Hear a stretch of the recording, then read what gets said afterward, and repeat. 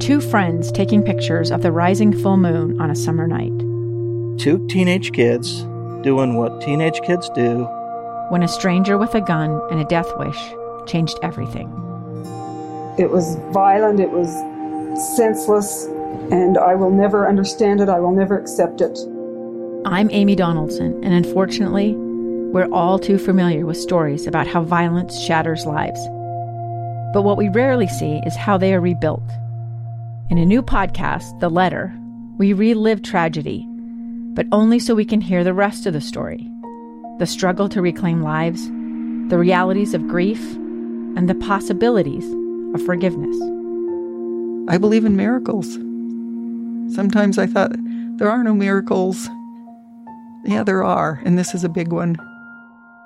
Follow The Letter at theletterpodcast.com or wherever you get your podcasts. This is Live Mike.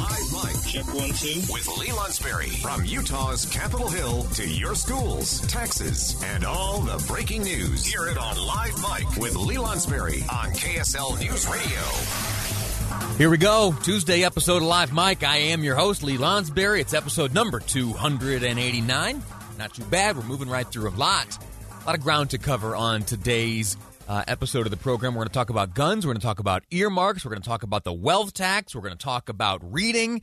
And we're going to kick things off talking about the stimulus package, which is right now winding its way through Congress. Next stop is a vote on the floor of the United States Senate. So let's talk about this stimulus package once again.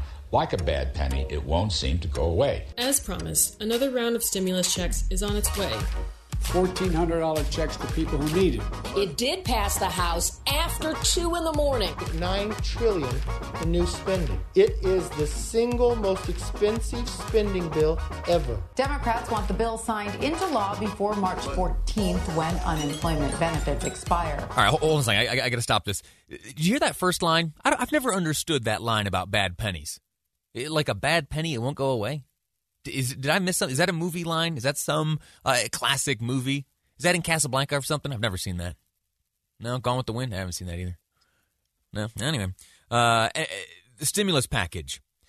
First off, as you hear quotes like that, and what you just listened to was kind of a mashup of various news reporters and lawmakers discussing what is before the United States Senate right now. It's already passed the House, and it kind of gives the impression that this is something that absolutely must 100% be passed. All right? Regardless of the price tag, which is, I'll remind you, currently standing at $1.9 trillion. $1.9 trillion. Here's something funny. It honestly took the coronavirus and the earlier versions of relief packages to convince me that the number trillion was actually real, right? I can remember when I was young first wrapping my mind around the concept of a million and then a billion. That can't be real. And then I was in my mid-30s when the coronavirus allowed me to come to finally accept trillion as a real figure. Well, it turns out we are on the cusp of spending $1.9 additional trillion. $1.9 trillion additional dollars. And as you hear these debates, maybe as you talk about them at home or debate them with your friends or families or coworkers, don't forget that there is still a question as to whether or not this should be in the works at all. All right? It is not necessarily something that absolutely must pass. States like Utah have demonstrated the ability to overcome the challenges faced by the coronavirus. States like Alabama and Idaho and Kentucky and Maine and New Hampshire and Missouri, Ohio, Virginia, West Virginia, Wyoming, Wisconsin, all of those states have demonstrated an ability to, in large part, weather the storm. Now, sure, there are incredible challenges faced by residents of all of those states listed, plus many more elsewhere. But sometimes, when challenging times face us, we do and we ought to have our mind in the place where we're going to bear a certain measure of the burden to overcome it. You and I collectively, as taxpayers, have shouldered the burden to a large extent thus far. It's not necessarily a given that we need to continue the spending. And if I'm honest, it may not necessarily even be a given that the $1,400 direct payment checks could be shelled out. All right. With that said, let me share something with you. You heard me mention a number of states a moment ago. There is a proposal, or rather a letter and a statement that has been signed by some 22 governors around this country, including Utah Governor Spencer Cox. 22 governors opposing the biased fund allocation in the stimulus package. The collective statement reads in part, a state's ability to keep businesses open and people employed should not be a penalizing factor when distributing funds. You see, contained within this, let me say this number again, and it's real, I promise. I Googled trillion. Turns out it's a real number. $1.9 trillion.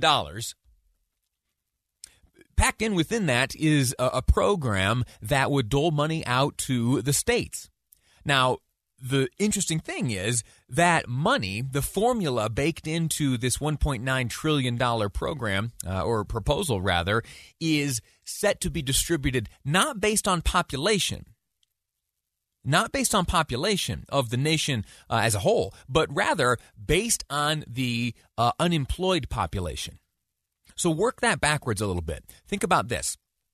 Here in Utah, comparatively, you have to understand that we've all been challenged. Everything has been difficult. We have faced the pandemic all together, and we have all felt the impact of it.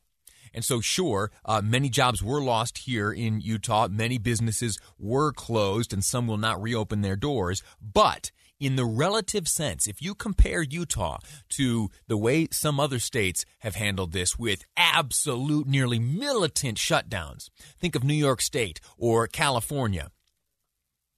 Yeah, they were shut down pretty good. Yeah, and in some areas are only now starting to reopen and return to activity levels that you and I were enjoying months and months and months ago. And so, due to those strict protocols put in place by the respective state and municipal governments, there are more individuals unemployed. Here in the state of Utah, measures were taken, and more important to this conversation, some restrictions were foregone. They weren't opted into, right? We were quickly back to eating in dining. Yeah, sure, there are some restrictions there, and restaurants are certainly continuing to feel the hurt. But it's far worse elsewhere. And so what's happening is, in this plan, the plan that right now is being debated in the United States Senate and likely tomorrow will come for a vote and possibly pretty drastic amendments. We'll get into that a little bit later. But this plan right now will ultimately end up rewarding the states that most heavily restricted their populations, with those restrictions equating to much larger numbers of unemployed citizens.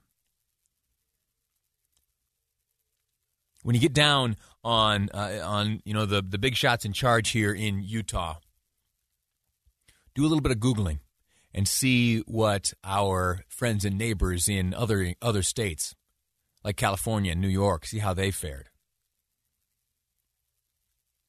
Anyway, I didn't mean to spend so much time on that, but there you have it. You get worked up sometimes about this stuff. We kept the lights on here in Utah, and we're getting punished for it. Now, is the response to somehow direct more money here to the state of Utah, or to maybe make it based on population, or to bring down the levels that are being called for distributed to states like New York and California? I don't know. That's up to you, and that's up to the lawmakers. But I do sense that, at least as the proposal goes now, and as has been voiced by 22 governors around this great country, including your own governor, Spencer Cox, there is a certain measure of unfairness when it comes to the formula in place right now in this stimulus package. As I mentioned, the timeline right now is this will likely be debated and amended tomorrow in the United States Senate. Any amendment will require a subsequent vote in the House. Steny Hoyer earlier today said that he's confident that those supporters of the measure in the House initially will also be supporters, even in an amended version to come back from the Senate, which is almost an inevitability because of the ruling by that Senate parliamentarian about the $15 minimum wage. That's likely coming out, and there won't be another effort to cram it in there, but we'll have to see, and that's going to play out for the duration of this week. One last note I would make is that earlier today, President Biden, via video conference, spent about 15 minutes with Senate Democrats, pleading with them to accept certain provisions in this COVID relief bill that they may not otherwise care for too much. What are those provisions? Uncertain. We'll have to wait for word to leak out of that conversation once it starts trickling out, and I'm sure it will because that's the way of Washington. But there was a plea on the part of President Biden for Senate Democrats to make certain concessions and to accept some elements of this package they wouldn't otherwise accept. Anxious to see what that means, what it translates into, and if the concessions are substantive in any way. All right, we're going to take a quick break. I've been beaten on this $1.9 trillion number. You add that to the debt held by our country right now, and the numbers skyrocket. You know, big numbers typically good. Not in this sense. Not when you owe this much. Not when it is such a dramatically high percentage of our GDP. To help break this all down, to see what it really means, and to share some notes with a conversation with an economist, Dave Noriega of KSL News Radio joins me next here on Live Mike. I'm Lee Lonsberry, and this is KSL News Radio. See that clock? I'm getting old. 12:52 is the time currently in the KSL newsroom. Of course, I can see it. It's giant, big green letters. If you log on to the KSL News Radio app right now, there's a video feed coming from the studio. I'll wave at you. I'm wearing that same new sweater from last weekend I got for my birthday. How about that? I've washed it. No, I haven't. Welcome back. We're talking about the stimulus package, this $1.9 trillion relief bill or stimulus proposal, however you want to phrase it. It's got a big price tag at present, and it is before the United States Senate. The estimate is that in the next 24 hours or so, the Senate will take it up. They'll debate. There may be additional amendments debated and voted upon. And then the highest of likelihoods, it then makes its way back to the House if it passes the Senate. And that's a big if. We'll have to see what happens. But let's look at it this way. There are those in power who would like to see this passed in its current state, with its current price tag of $1.9 trillion. So we'll use that as the number to talk about this thing. A few quick little notes here. The $1.9 trillion is much more than the $1,400 that you may be receiving as a direct payment. There are, I don't even know where to start. I'm looking here. I've got a long list. It's broken down by category. And the list just keeps going on and on and on. So much of this seems to have, this is just Lee Lonsberry opining here, but it seems to have very little to do with COVID relief, right? Anyway, I'll spare you those details. We can jump into them later on, certainly. Right now, though, very much looking forward to a conversation with my friend Dave Noriega of Dave and Dejanovic. He, this morning, on these airwaves, had a conversation with Mark Showalter, who is the BYU economic chair, and they talked about, and I'll play some audio from that conversation right now, the economic chair from BYU, he talked about the point where this could reach a breaking point. What is this? Well, that $1.9 trillion is about to be heaped on top of $28 trillion in national debt. There is a point at which we can't sustain it. We've got promises as far as Social Security and Medicare that are far in excess of the tax revenues that we have to pay for these things. And at some point, then we're not going to be able to borrow. The problem is you can't tell when that is. You don't know when, and it's going to be triggered by some event like a pandemic or a war or another financial crisis. And so you're caught in a moment where you need to borrow money, but the markets are saying, this time we're not going to let you do it. But you can't predict when that's going to happen. Dave, I've been working hard lately to get myself in a good mood. I feel like I'm surrounded in bleakness and pessimism. I've been trying to shake that off. This is not helping. Any bright spots in your conversation this morning with the economic chair? Yeah, the fact that nothing's going to come crashing down anytime soon. Oh, yeah? Yeah, and I think that's the little hope that we are looking for. Now, I wanted to talk about this on the show because I remembered a conversation I had. It was actually Representative Chris Cannon. This is back in 1997. Oh, wow. And I was in college, and he gave this presentation about the importance of getting the national debt paid down. Now, back in 1997, are you ready for this? It was $5 trillion. Get out of here. That was like 20-something years ago, 25 years ago, and now it's 28. And what he warned back then was if we don't pay it down right now, we're going to have outrageous mortgage prices. We're not going to be able to afford homes. Well, what's a mortgage percentage rate right now? 2-3%? Sure. It's never been better. So the fact is we're spending like Mad Hatters. We can't spend it fast enough. In fact, just the COVID relief bills are as much as the entire federal deficit back in 1997. I mean, we had the $2.2 trillion CARES Act, the $900 billion bump, and now we're going to have another $1.9 stimulus bill right now. That's crazy. In 1 year. Did Showalter, did he, again, the BYU economic chair from a conversation earlier today, you said the bright spot is that it doesn't come crashing down immediately. Any sense of a timeline? Really what I want to get through is I don't want to deal with it myself, and I don't want baby Piper to deal with it. Her kids, maybe they can pick up the slack for our misdeeds. What is the time? If we continue on this trajectory? No timeline. No one knows.